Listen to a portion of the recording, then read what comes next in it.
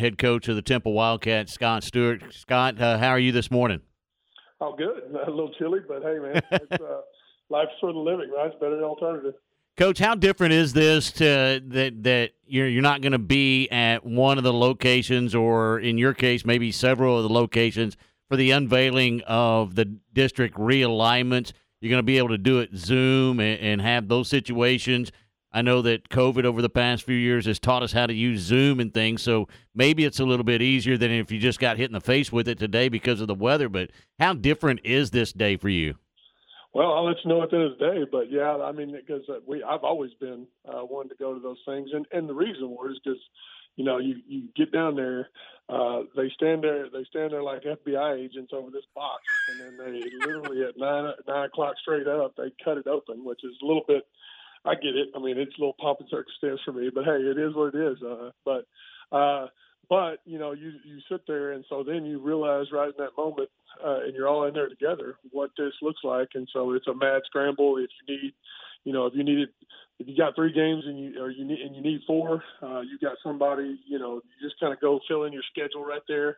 And usually, what happens with us, if all the head coaches are at the same location, we go ahead and draw our schedule and figure out who plays in what order and where on the district schedule. So there's a lot to be said about, being in person. A lot of guys write what games they're needing up on the board if they're happen to still need games. And so I'm just a face-to-face guy. Obviously we've learned how to use Zoom, and that's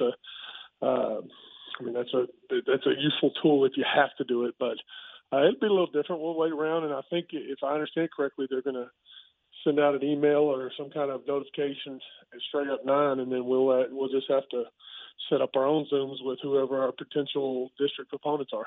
Coach, traditionally, you usually know, right? Like you're going to more than likely end up over there with the Killeen schools, but with them, most of them dropping down to 5A this year. Could you talk about the wrinkle that puts and the position it puts y'all in? Yeah.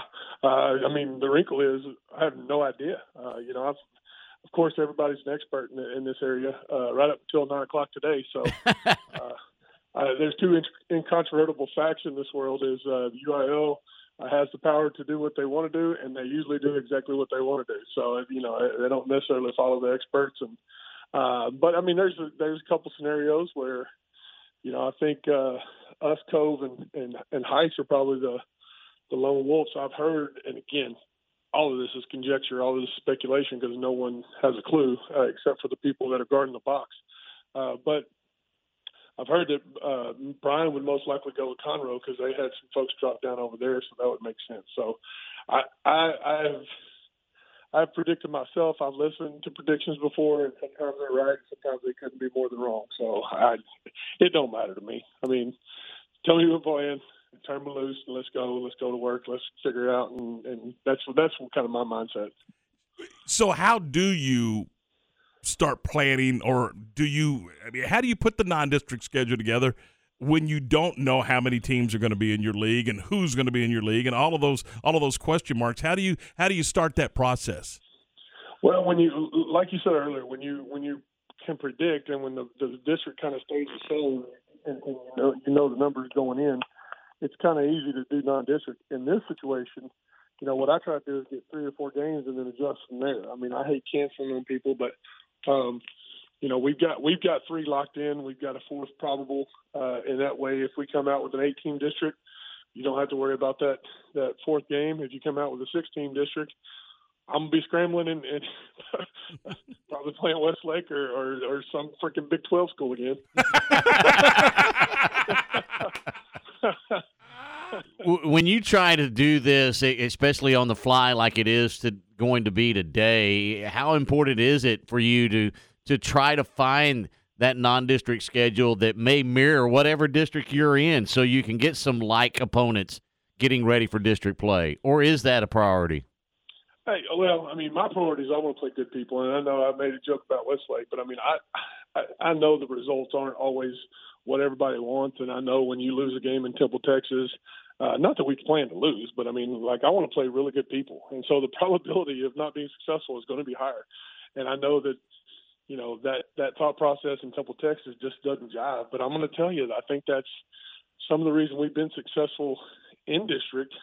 whoever that's going to be, is because like our kids just aren't overwhelmed. I mean, when you play the number 3 team in the country, and not to take away from anybody else, but it kind of shrinks your eyes when it comes to, oh my God, this is a big district ball game, and our kids are like, you know what? I mean, yes, it is. Every ball game's big, but I mean, we're not sitting here chattering our teeth because we play the number 3 team in the country. So I try to get out there, and I like to play at different venues. I like the kids to experience this. I mean, I went to Troy by God, Texas, and I'm very honored and proud to do so. I didn't get to play any college stadiums. I didn't get to play against like mega schools. I didn't get to play.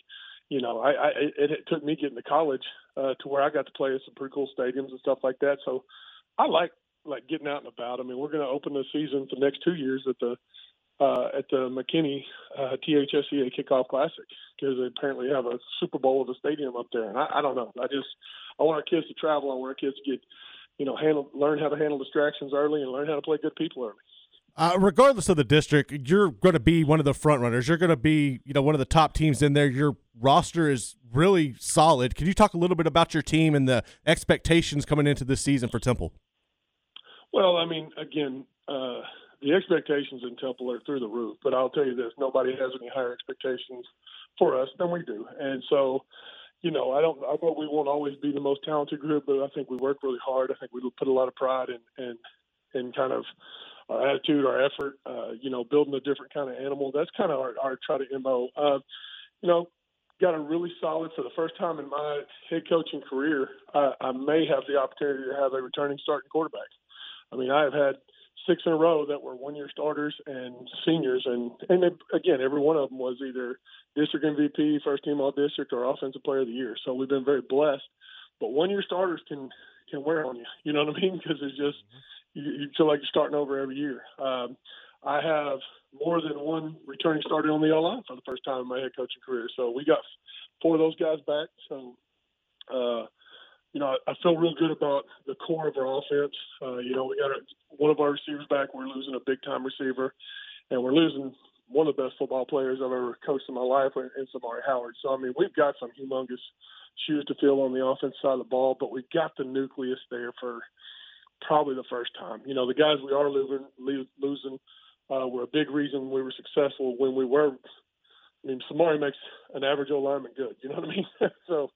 So we're just kind of filling the pieces on that side. And on defense, I mean, we're losing our interior 2 defensive linemen, we're losing 1 linebacker, and we're losing both corners.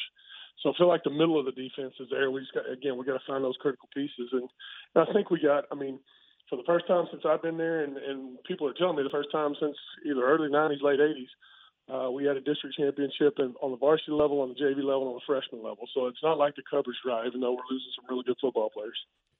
Coach, being at this level, being in 6A, you get the opportunity to have spring football, and on this day, you kind of know where you're going to be in district. How much does that spring schedule help you get prepared when you're trying to fill those holes and also looking at some new opponents in the district area? Well, I mean, one of the things we do is one of our coaches is going to be responsible for a scout report on everybody in the district, and I want to know who they were. I want to know who they played. We're going to, especially if it's a new opponent that we really hadn't faced regularly, we're going to try to dissect them to the nth degree, and there's going to be a couple of days in spring ball where we emphasize kind of what that scout report suggests. I learned that trick a long time ago. Is you play the slot T and these teams that run the Army stuff and the Navy stuff. We would spend a whole week in spring ball. I don't foresee that happening, but I mean, you've got to.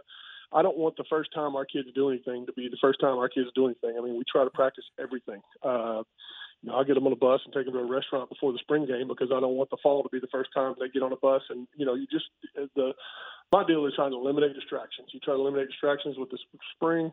You try to eliminate distractions in preseason or pre-district coming. We'll spend some time there. And then I'm just a very simple person. I don't know how people trade off 18 for 6. If you don't do spring ball, you get 6 extra days in the fall. If you do spring ball, you get 18 days in the spring. And I don't know. I mean, last I checked, 18 is greater than 6, so we're going to do spring ball.